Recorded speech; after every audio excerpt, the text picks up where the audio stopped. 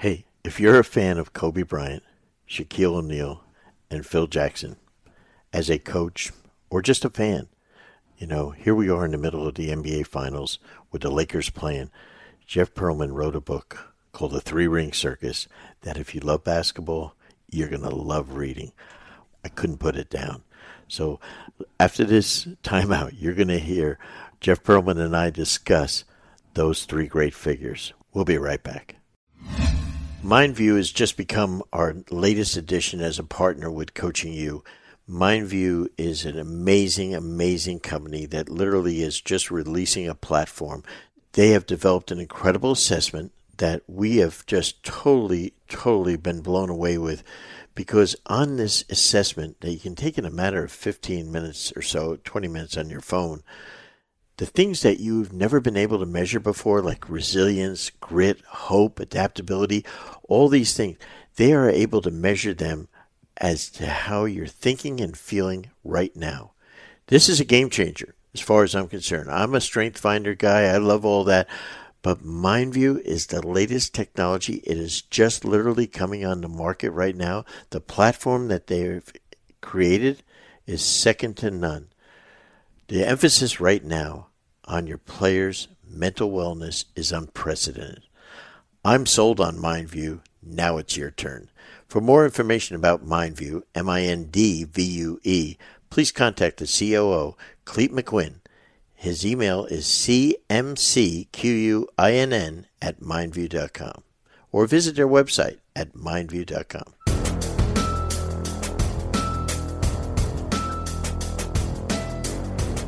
Hey, welcome to another edition of the Coaching You podcast with the coach Brendan Suhr, and I am absolutely thrilled today to talk to Jeff Pearlman, who is the author of one of the best books I've read recently, and I should say that you will read soon, since we're not out yet, I believe, Jeff. But it's called Three Ring Circus, and I'm going to let you tell about it. But the thing that I love about this book, as I've talked to you about, is I know everyone in the book, so it was so cool. And I love the way you opened it up based on what happened to our friend Kobe, the way you opened it up with your prologue. So go right ahead, my friend. Well, I mean, it is funny. I was thinking when I was doing this that you do know everybody in this book. Mm-hmm. So it's kind of, it's a good test. If you read it and you thought this is quality, at least I know, someone who knows everyone and was there for a lot of this, can give that seal of approval. That's really important to me. I did not grow up a Laker fan. I didn't grow up any ties to Lakers. I'm a guy from the East Coast like you. I grew up a New Jersey Nets fan, but I always found the Laker organization really fascinating. I wrote a book about the Magic Johnson years called Showtime. Mm-hmm. And, I just think Shaq is one of the most interesting characters and probably in the history of professional sports, at least modern professional sports. I think Kobe is this really complicated figure who's also equally fascinating. And I mean, you've coached against and been a colleague of Phil Jackson for a gazillion years. And he's some in your profession, some in your personal industry really like him. Some people really don't like him, but he's very interesting. He's factually an interesting human being and a really good coach. So I just wanted to dive into that.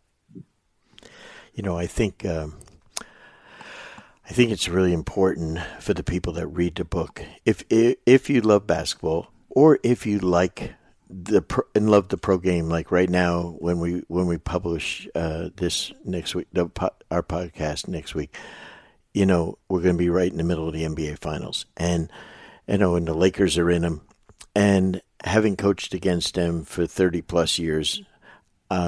I love the Lakers. I love to play against them. My first ring I wear is from beating the Lakers 4-0 with Pat Riley, with Magic and those guys. But it is a historic franchise, like the Yankees in baseball. Just a great franchise, great people involved, great characters. But the thing that I loved was,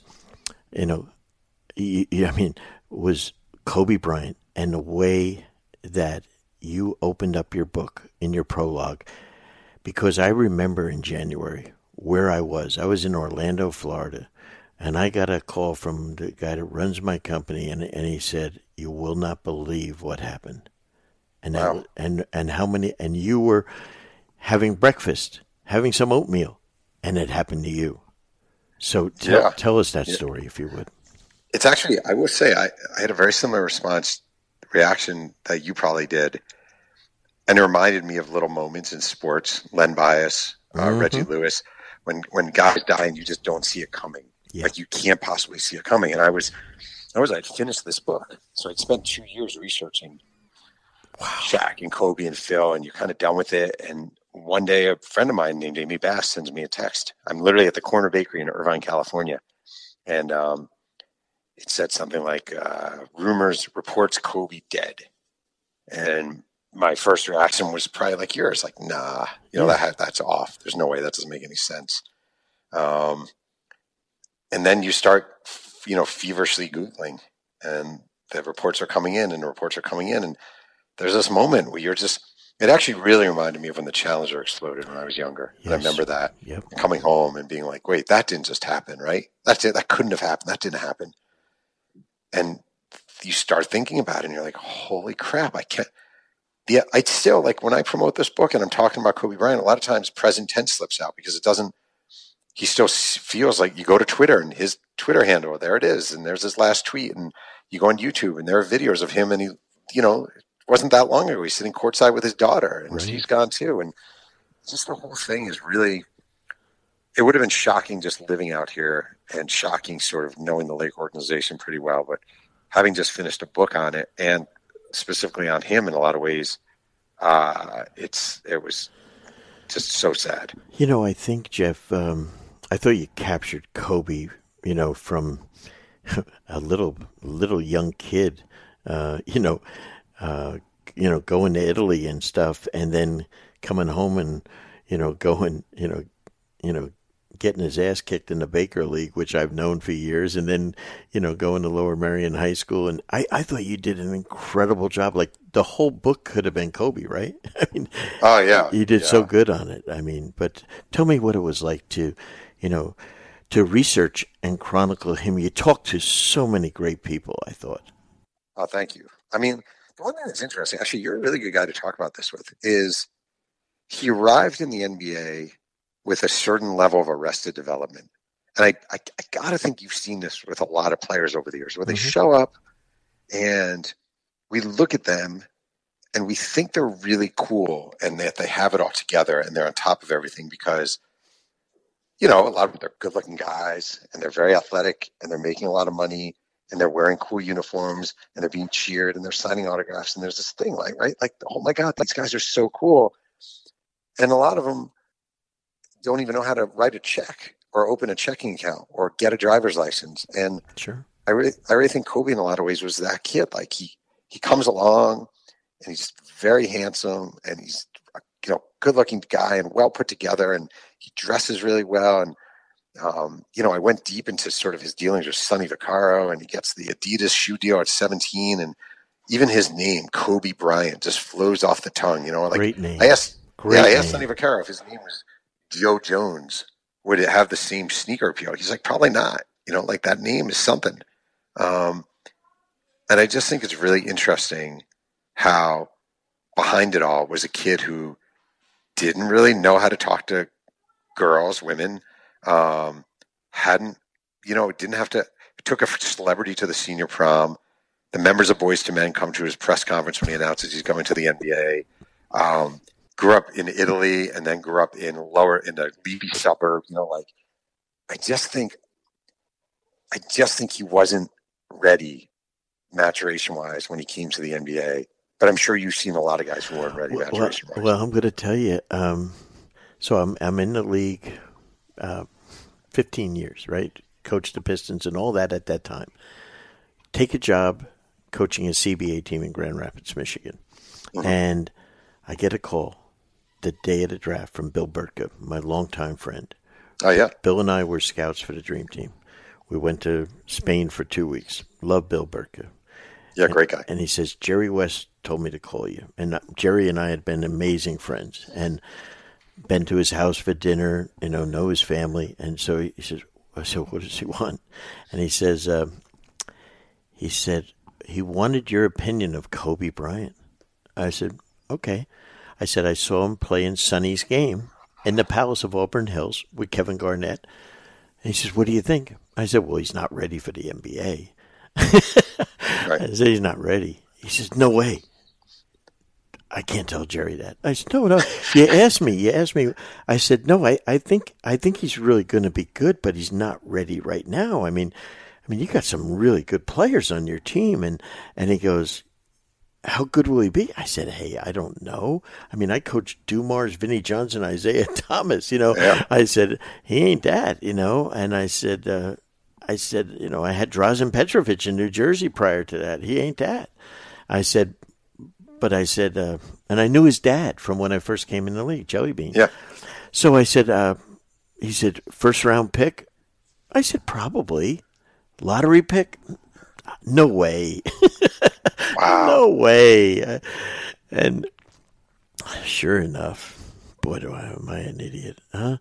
But That's awesome. But it's hard to tell. Yeah, It's you don't hard to know. tell. You don't know at 18, and he's a baby. But when the way you chronicled the book, he wasn't ready, right? No. Which I've It's interesting. You must know Del Harris fairly well. very very good friends. Yep. And I feel like Del Harris. So I interviewed Del Harris in Dallas, and I really liked him. I thought he was great. Terrific. And he was definitely sad that he was. This is before Kobe died. He was sad that he was not invited to Kobe's final game, and I think that was a fair. I think that was a fair kind of thing to be upset about, because there was a lot of pressure to play Kobe a lot when his rookie year, and Del Harris just didn't think he was ready and held back. And even Jerry West was wanted him to play the kid more, and Del wouldn't do it. And it was all because in the name of development. And I really, really, truly, truly believe in the Kobe Bryant story, Del Harris doesn't get nearly enough credit for nurturing him as a young player. And Kobe Bryant, in many ways, hated Del Harris for that. Hated that he's holding me back. He's not giving me minutes, blah, blah, blah. What does this guy know? And it must have taken all Del Harris's restraint not to just scream at Kobe Bryant, shut up. You don't know what you're talking about. I'm trying to help you.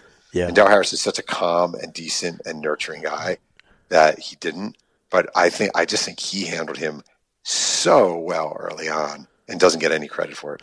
Oh, that's a great way of looking at it. And Del is a great coach, and and if I'm not mistaken, was that his rookie year when they lost at Utah, right? Yeah, 4 air balls. Kobe and shot the 4 and he had him in the game at the end and shot all those air balls. Kobe didn't mention that, I guess, right? No. Yeah. I mean, but that's what happens on And Jerry West and Del were best friends, and so I mean, it was it's a tough thing to do that, to play the guy. And it's just no different now than playing a first-round pick that is not ready, but the GM wants you to play him. But this is a 17, 18-year-old that's doing it. So when in doing your background on it, you dug so deep into the whole thing, the chapter, and you're talking about Sonny Vaccaro and the shoe deal. I didn't even know that stuff. I had forgotten all that. Yeah. So he had a $48 million deal. Yeah, as a high school kid, he was never going to college. The whole is he going to Duke? Is he going to the NBA? Yeah, he's going to the NBA. He's not going to Duke. Yeah, and then the great Arn Tellem, who is just magnificent as an agent, and the way he and Jerry West worked at pulling that off, and John Calipari and John Nash. John Nash I've known forever. I love him. He's great. God bless. But John Calipari as the 34-year-old, how he gets tricked into not taking him. It's so funny. And John Nash, talk about not a good position to be in. You're John Nash. You're hired by John Calipari.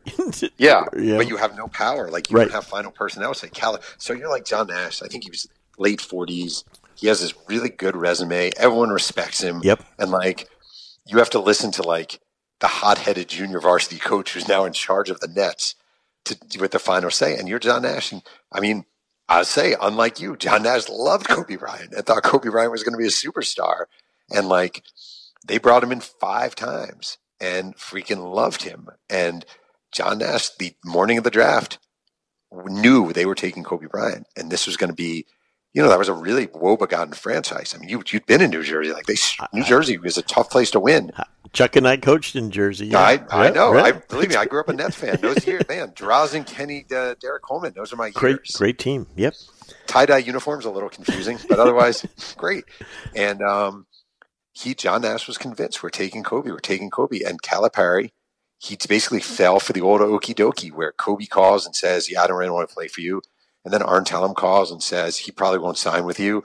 And then, and the worst thing of all, David Falk, Kerry Kittles' agent, calls and says, Kerry really wants to play for you. If you don't draft him, I don't know if I'm going to have guys sign with you in the future. And Calipari is like he doesn't want his first draft to be stiffed by a high schooler. He's terrified, which I understand. But John Nash kept saying, "Listen, this is going to be okay. It's going to be okay. It's going to be okay." And Calipari wimped out. And not that Kerry Kittles was a bad NBA player. Kerry Kittles was a good NBA player. Nice player. But you're like if Kerry Kittles is the sixth guy on your team, you can win a championship. Sure. I think. But he wasn't Kobe Bryant. And Calipari, interestingly, never talks about that. I don't blame him, but he never talks about that. No, when you had everything chronicled, you ready for in the old Paul Harvey days, the rest of the story? Yeah, so exactly. 3 weeks prior to that, the Chicago pre-draft camp is. Probably 3 people in the world know this story. It's the first time I've ever told it. Oh, awesome. And so we're there, Chuck Daly and I, and Chuck says, the person that's the president of the Nets at the time, comes there, and he meets with Chuck and I secretly. And basically, we handshake on a deal that Chuck will run the team, and I will be the coach. True story. Yeah. Handshake. That's amazing. It's done. 24 hours later, we get a call from the guy that's the president of the team and said the famous Secaucus 7, the owners, we called them. While he was making a deal with Chuck and I, they made a deal with John Calipari. Oh my God. True story. They would have had Chuck and I, and we would have picked Kobe Bryant. How about that for the rest of the story? Amazing. Isn't that crazy? And it was actually, I would say it was like, Calipari's obviously had this wonderful college coaching career. The best. Fabulous. Yeah, he's had a great career, and he's a nice guy. Like, it was just too much too soon, too much response. There's no way when you have John Nash there, John Calipari should have final personnel say. That is insane. He's trying to decide who to sign to a letter of intent that, and he had Marcus Camp, and stuff like that. And now all of a sudden, and they gave him total control and basically he hired John to run the team, which was a great hire. And and Chuck and I look at each other. We go to Gibson's in Chicago on Rush Street for dinner and say, "Oh well." Wow, how about that? That's amazing. Yeah. So, okay. So I love this. Now, on your Mount Rushmore of, I call them perimeter players, Michael, LeBron, Kobe. I mean, those guys, they're right there, the 3 of them. On any given time, people have fluctuated between, 1, 2, 3, and certainly between 2 and 3, right? With Michael, maintaining top, But that guy is such an incredible player. I mean, as a defensive coach when I was with the Knicks, I held him to, I held Kobe to 60, Nice job. And I'm the guy that invented the Jordan rules, right? And so, I mean, just amazing, amazing guy. And you nailed his family, I think, with Jelly Bean and Pam and stuff. What do you think about the fallout between, when he ended up getting married and stuff like that? How did that affect him, you think? Kobe? The thing is that, to his credit, and I'm guessing is that, when you were looking for players, you want guys exactly like this. Like his ability to separate church and state was unlike any player I've ever written about. I mean, it's just unbelievable. Like his family did not like that he was marrying this woman. Yep. His family didn't like that he was entering it without a prenuptial agreement. He thought she was they thought she was a gold digger. Sure. And they didn't want him to do it. And then they wanted him to sign a prenup. And he basically said, "No, I'm taking her." And basically they viewed it as him picking her over them, and they left, and they were out of his life for a long time. And it did not impact him as a basketball player. I mean, the same thing with Eagle, Colorado, when he's going through the sexual assault. Like, say what you want about Kobe Bryant, say what you want about that period. He was flying in and out of Eagle, Colorado, not knowing whether he was about to go to prison for 20 years on charges of raping a woman. And he's showing up, getting maybe 20 minutes of sleep in the locker room before a game and scoring 30 and scoring 32. Like, the amount of mental steel on a basketball court that he had, the ability to put things aside. I'm sure you coach guys like that, but they're rare. Guys, yeah, I mean, they're in 30 plus years, Isaiah, that's it. Yeah. I mean, and I have 13 guys. I think they're in the Hall of Fame. I mean, and yeah, I mean that's how rare and special they are. I mean, just you think about your own life, right? Like, I don't know. You wake up and you find out that your taxes are overdue and you're going to face a penalty. Well, for a lot of us, that screws up a day, and we're in a bad mood the rest of the day, and we can't figure out why. We forget why we're in a bad mood, but we're in a bad mood for the rest of the day, and it affects our day. So you might be going to prison for 20 years for raping someone. You're the public face of athlete excess in America, of sexual assault in America. You're on the cover of magazines for this. There are people following you everywhere.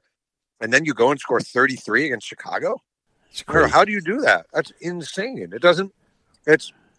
Again, I don't care what you think about Kobe as like, did he do it? Didn't he do it?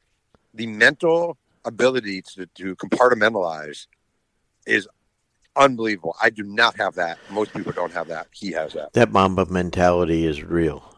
It's the real deal. Yeah. Yeah. I don't disagree. It really it's is. The real deal on that. Prepare like the pros with the new Fast Draw. Fast Draw is the #1 affordable coaching tool used by pro and high school level teams worldwide. With Fast Draw, you can save your plays and playbooks digitally, attach video, and share with other coaches and your players in seconds. In addition to a great product, they also provide basketball coaching content and resources through their blog and Playbank, which features over 8,000 free plays and drills from their online coaching community. For access to these plays and more information, visit fastmodelsports.com or follow them on Twitter @FastModel. Don't forget to use promo code CU10, that is CU10, to receive 10% off your next Fast Model purchase. Let's talk about Shaq. I thought, and again, I've known Shaq forever, and since he came into the league, in '92 when he came in, Chuck and I think we're coaching the Nets. He's the one when he famously tore down that basket. It was in the Meadowlands, as you remember, right? Was that Dwayne Sinsis playing center against him? Oh, of course, yeah. That's awesome. The late Dwayne Sinsis. Yeah, unfortunately, yeah.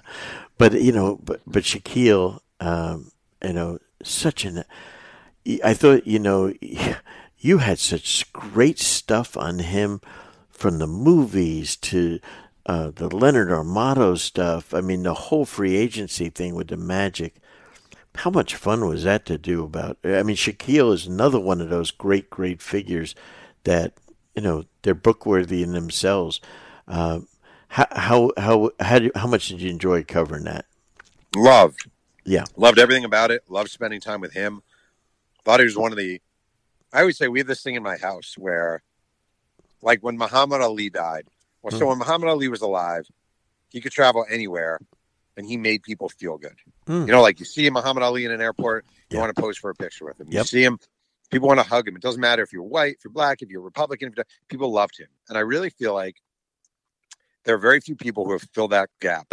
And one of them is Shaquille O'Neal, where he just makes people feel good. Great point. There's something about him that makes people feel good. And I think it's honestly that he's always owned his celebrity in a very sort of communicable way. Like it's not like, I used to think like, I remember when I'd watch Michael Jackson when he was alive, and he'd go to a mall and he'd be surrounded by security guards. And people would say, God, he can't go anywhere. And I would say, he can't go anywhere because he set it up because he can't go anywhere. Like, he's created this thing that exists, this mystique, and it's a self-fulfilling prophecy. Shaq, when Kobe died, Shaq, a few days later, was at the Staples Center. And he walks out the Staples Center's front door, and fans are surrounding him. And he leads a chant of Kobe, Kobe. and everyone's surrounding him, and no one's trying to hurt him, and no one's even asking for an autograph. It's just this moment. Like, he understands that he has this joy about him, and people feel it and they radiate in it. I just like the number of stories of that guy being a great teammate. I've never seen a better superstar teammate. I'm not talking about motivating players like Jordan or Isaiah did. Sure. I'm talking about caring about his guys. I'm like, I always use the example, Mike Penberthy of Masters College shows up. He makes the team in 2000. He doesn't own a suit. He owns one suit that he buys at Banana Republic off the rack. Shaq asked him, do you own any suits? And he's like, no, barely had any money. And Shaq says, why don't you come tomorrow, come early tomorrow. And he shows up the next day, and Shaq is there, and Shaq's personal tailor is there. And Shaq has the guy make him 6 suits and buys him the suits. There was another player out of Penn State named Joe Crispin. Joe Crispin makes the Lakers a year later. He's now the coach of Rowan. Yep. And oh yeah, you're from Jersey. He's the coach of Rowan. Really? Glassboro State, baby. In the old days. Nice. Yeah, it's awesome. I'm a Blue Hen, Delaware, not that far away. He makes the team, and he's the last guy to make the team. And Shaq says, "I want to fly your family in for your first home game." Wow. No, man, I want to fly your family in. And Joe Crispin blows him off. And a few days later, Shaq comes up to him and says, listen, give me your family's name. I'm flying them in. He not only flies them in for Joe's first home game, he flies them in first class.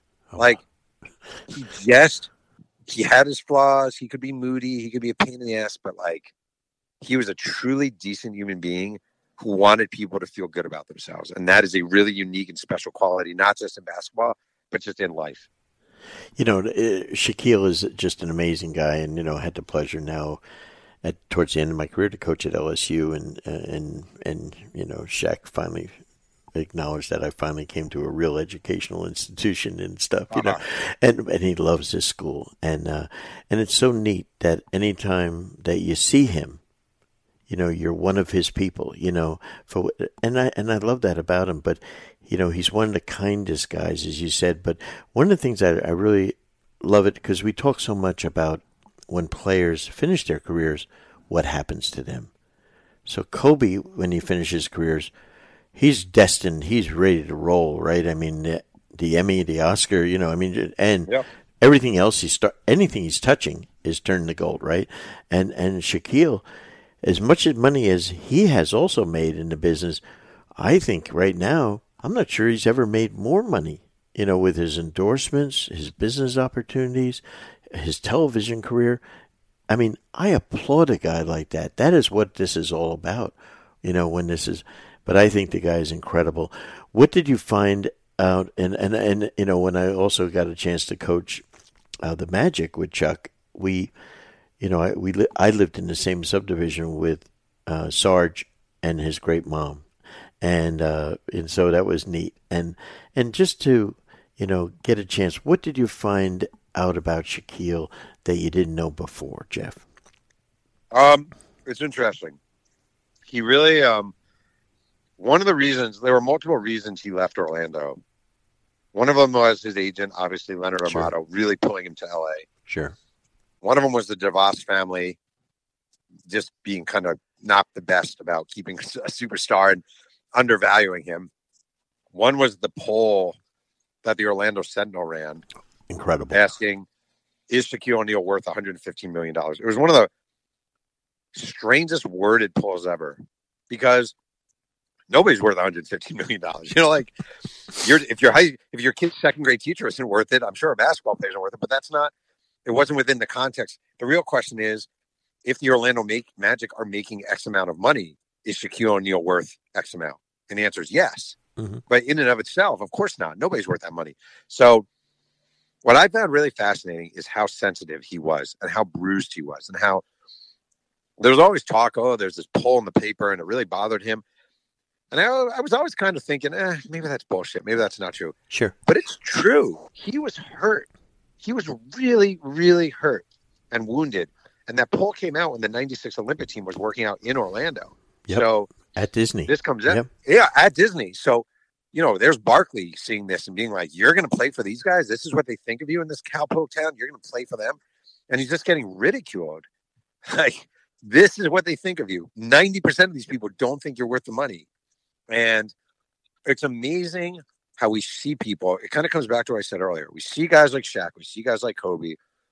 And we assume that they are exuding with confidence, just 100% confidence, because he's Shaquille O'Neal and he's Shaq and he's famous. And like, this poll comes out and he's really wounded, like a pet dying, like he's just wounded. And it's amazing to me how, and it's the same with the Kobe relationship. Like, it's not that he hated Kobe. He was just wounded that Kobe didn't need the relationship. Like, he wanted to be Batman to Kobe's Robin. And he wanted to be the big brother to Kobe's little brother. He wanted Kobe to say, hey, can we go to dinner so I can talk to you about this? Or, hey, I'm having a problem. Can you help me with this? Hey, do you think, I don't know, what kind of suit would you buy? Kobe gave him none of that. Kobe didn't invite him to his wedding. And I just think, like, it wasn't like he needed to be Kobe's best friend, but he needed to be needed. And he's a very sensitive human being. And you don't see that. You don't expect that in a 7-foot, 330-pound package. Boy, that is a great description. And really, Shaquille is all about relationships. He is so loyal to the people that you'd say, he even knows that guy? You know, the people that he's had around him. You know, I think he said Tracy and stuff like that. And, yep. And he was so loyal to those people. And it's, white guys, black guys, it didn't matter. He was loyal. Didn't matter. Yeah, exactly right. And that's what I really appreciate about him. Wait, I'll tell you one thing that I love about Shaq. Like, love. It's one of my favorite things. Is all right. So I wrote a book about the '80s Lakers called Showtime. Mm-hmm. And great book. Thank you. And AC Green is drafted by the Lakers, I think, in '85. And AC Green is the world's most famous basketball playing virgin. And he arrives in LA as a virgin. All the players know he's a virgin. And they kind of make his life miserable. Like, they kind of make it a joke. And they're always trying to get him laid. And they're always passing around a hat, taking bets. Who's going to get AC Green laid? And it's definitely funny, and it makes me laugh. But it's a little mean. Like, it's actually kind of mean. Like, he's a 22-year-old kid who's actually very religious. And he doesn't want to have sex. And it's not funny. And it is funny, but it's not funny to AC Green. And fast forward, the Lakers draft Mark Madsen. And Madsen comes out of Stanford. Right. I don't know if he's a virgin or not. He probably is. He's a Mormon. He's I forgot about that. Right. Yeah. Yeah.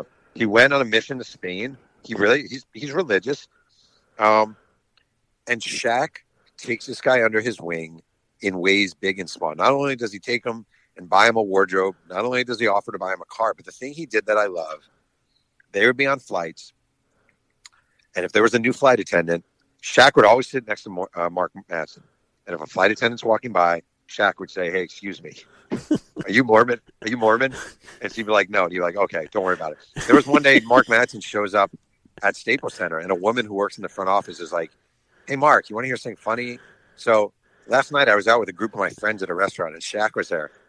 And he walked up to our table and said, are any of you women Mormon? Because I have a guy who you'd really like. And he wasn't making fun of him, and he wasn't mocking him. He actually was trying to help him meet a nice Mormon woman. That is unbelievable. Yeah, no, that is great.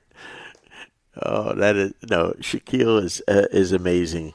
We're thrilled to have our longtime partners and friends at Dr. Dish Basketball on board as sponsors of the Coaching You podcast. Dr. Dish machines are undoubtedly the most user-friendly and advanced machines in the world of basketball today. Dr. Dish has completely revolutionized and reimagined the shooting machine to provide the best solution on the market. Join top programs around the world like Duke, North Carolina, Florida, and countless others and upgrade your shooting machine to Dr. Dish. Dr. Dish machines are the best way to increase purposeful reps in your program to get players better, faster, while tracking progress along the way. Dr. Dish provides so much more than just your standard shooting machines with custom training, pro trainers, and coaches on demand, real-time and detailed analytics, and top-of-the-line drills and workouts.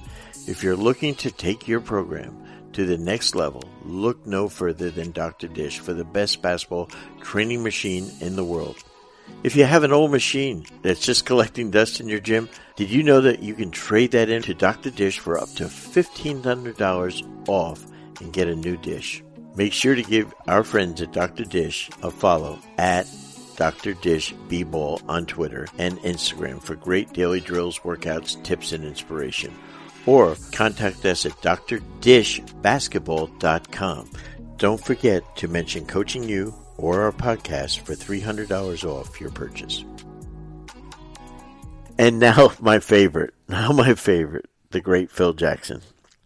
Okay, so I had the honor of, coaching against Phil on those wonderful years as his assistant to Doug Collins with Chicago when he got into the league as a coach, and then of course when he took over after Doug got fired, and he dethroned us, obviously in a very brutal way, as The Last Dance verified. and But I always, and this was a great thing about working with Chuck Daly, is that Chuck Daly was Switzerland. He had no enemies.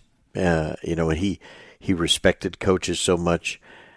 He never flaunted. He wasn't arrogant, and he liked Phil. He loved Doug, loved Pat Riley. And so there was always that great respect there as lifers and stuff. But I think Doug, Phil was a very unique guy.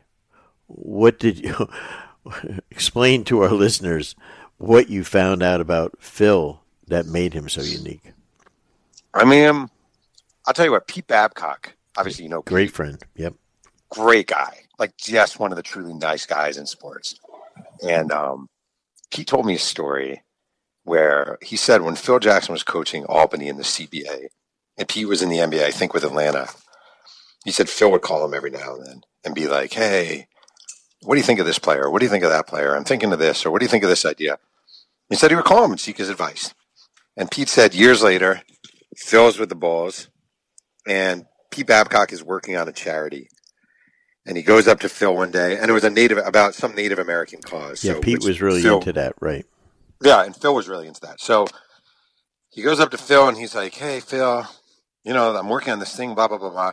And he just notices that Phil is not listening to him at all, and like he's just ignoring him. And he kind of just goes, all right, well, don't worry about it.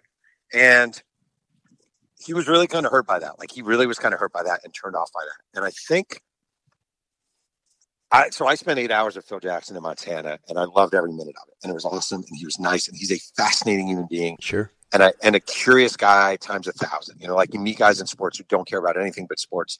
He's the opposite of that, 100% the opposite. I think he rubbed you, Tommy, you know better than I do. I think he rubbed a lot of colleagues the wrong way. He didn't want to be part of the club. He wasn't looking to go golfing with other coaches in the off season. He didn't want to trade notes with you. Dale Harris was pissed off at Phil. He thought Phil Jackson was kind of vying for his job when he still had the job. He wasn't the only guy to say that. I think Jeff Van Gundy later on had that same complaint when he was with the Knicks. I just think he was so quirky and untraditional and a little bit awkward, actually. Like, he wasn't, in a way, he had a little of that Kobe thing where you look at him and you think, oh, Phil Jackson, good looking guy, has a lot of rings, wears fancy suits, dating Jeannie Buss, Coach Michael Jordan.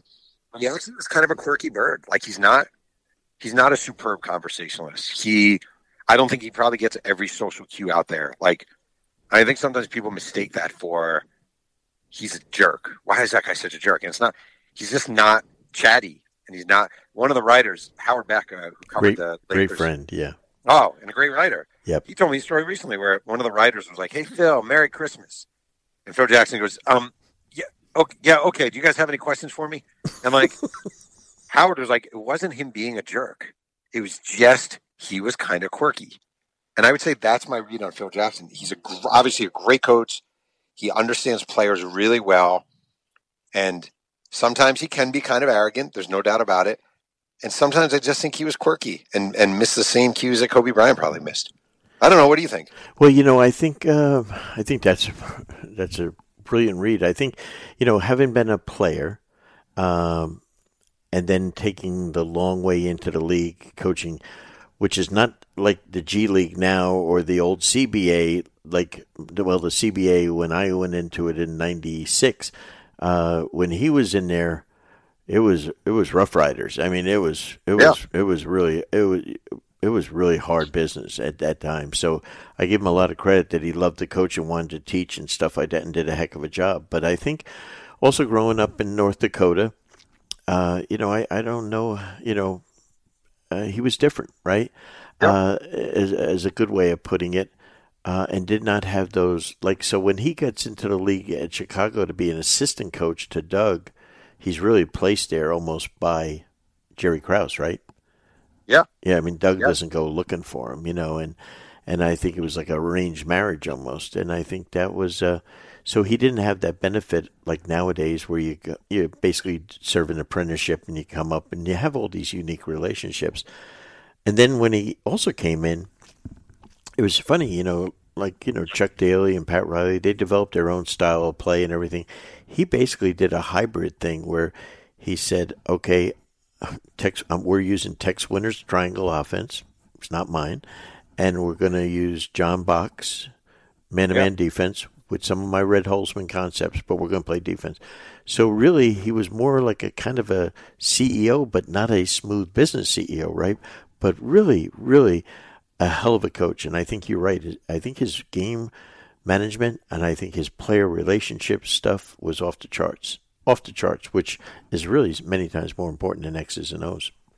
And I also think if you look at his career, people would be like, "Oh, he just did it on Tex Winter's." But like, he never really tried taking credit for Tex Winter's offense. It's not like he was like, "And then I invented the triangle." Mm-mm. Like he was not trying to hide Tex Winter, and a lot of guys would have. It wasn't like he didn't see. It wasn't like he was shoplifting Tex Winter's offense. He brought him along everywhere he went. Loved him. Their relationship ran a little hot and cold sometimes, but he was not. He wasn't trying to take credit for being the genius of the triangle. No, not at all. But and the players, as you know, both in Chicago and L.A., hated the offense in the beginning because it was so hard to learn because it was not like a normal NBA offense. You had to really read defense, and the players weren't wired like that. Jordan hated it. Kobe hated it originally, but then they fell in love with it when they found out how good it was for them. So I give him a lot of credit. But and it's funny, he even when he went to the Knicks to run the Knicks organization, he basically did opposite of what Pat Riley's done now with Eric Spoelstra, is that he's basically said, "You coach my team, you're going to run my triangle," and rather than say to like Riles did to Eric, "Hey, I'm here to support you any way I can, coach the team the way you want," and I thought that was interesting, the way he did that. But you know what that reminded me of? Yeah. I always remember. I always thought like a really bad way to coach was. I remember. Are you a football guy? Sure. I remember when Bum Phillips was fired as the coach of the Houston Oilers, and he became the coach of the New Orleans Saints. And he had a completely different personnel. He had a different kind of running back. He had George Rogers instead of Earl Campbell. And instead of adjusting to his personnel, he brought the same exact offense he was running with Earl Campbell, and Earl Campbell was in his prime, to the Saints. And it was a disaster because you have to be able to adjust to your personnel. And I feel like the only big mistake Phil Jackson has made publicly in his career was kind of like what you just said, coming to the Knicks and traveling with the system, not adjusting to the players. Yeah, and I think if I'll be honest with you, now here's the difference. In my opinion, as someone that studies coaching every day, is I think if Phil went there to coach and did that, no problem. Yes. No problem. Agree. But, Agree. whether it's, Derek Fisher with no experience as a coach, I often say, if Steve Kerr had gone there and he had run it, he probably wouldn't have, he'd be out of coaching now, right? Yeah. Instead of going to Golden State and being a combo hybrid of Pop and Phil and being a magnificent coach, having that growth mindset of learning what to do and stuff and using what he had learned from the best and fit his personality. I think that's so important. What did you think of Phil? What was his how did he feel about because he wrote books during this about his coaching of Kobe and Shaq? I think he struggled with Kobe to a certain degree in the same way everyone kind of struggled with Kobe early on. I think he came with the benefit of respect. Like he had Sure. the 6 rings with Jordan, and Kobe loved Jordan. So Kobe wanted Phil Jackson to be his coach. Shaq wanted. It was great. He shows up. He says, "Look, Kobe is a centerpiece of this offense. Kobe, you're the number 2." Kobe doesn't love that, but he kind of understands it. And I think through the years, it was always an exasperation with Kobe. I mean, just always exasperating. He didn't, obviously, it was a struggle coaching a centerpiece who can't hit free throws. Like that was not the best. Yeah. But it was always, especially that last year, 03, 04. Kobe drove Phil Jackson to drink. He just wouldn't listen, lost interest in the triangle, was tired of playing with Shaq. didn't want to be the number 2 guy, felt like he should be leading the league in scoring, on and on and on. I think just after a while, it got really old and tired. Like Phil had his year for a while, longer than probably most coaches would have. Sure. By the end of it all, though, I just think, you saw it. It's really interesting what happened. Kobe gets a year with Rudy Tomjanovich for part of the season. I think Frank Hamlin took over after that when Rudy couldn't coach anymore. Exactly. And by the end of that year, Kobe wants Phil Jackson back. Sometimes you don't know what you've got. It's a cliche. You don't know what you have until it's gone. Yep. And I think he really needed to be without him to appreciate how well he used him. Great point. What was your biggest takeaway now as your book has now been published? What is your biggest thing now that you want learners to take away from it? I'd say 2 things. Number one, there's no greater joy in journalism than writing about J.R. Ryder. I could write about J.R. Ryder for 7,000 years and always enjoy it. Uh-huh. He's just the combination of otherworldly talent, otherworldly absent-mindedness, and like a love of marijuana just makes him the best guy to ever. He's so talented. He's so talented and so absent-minded. And so, my favorite story from the whole book is it's a small, tiny little thing, but he misses 3 practices in a row because his car broke down, but he only lived 300 yards from the practice facility.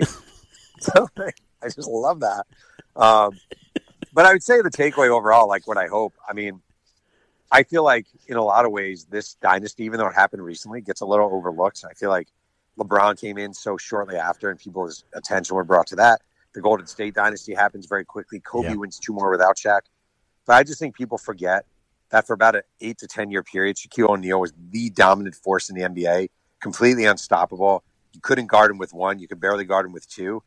And I hope more people remember how ridiculously good he was in his prime. Well said. Well said. When does the book hit the stands? It's out. It just came out. It's out. Oh, perfect. It's okay. Yep. Well, Jeff, I love your books anyway, but I think this one, for me, it was one of the best I've read because I just knew everyone. Sometimes you read books, and man, I just said, "This is good."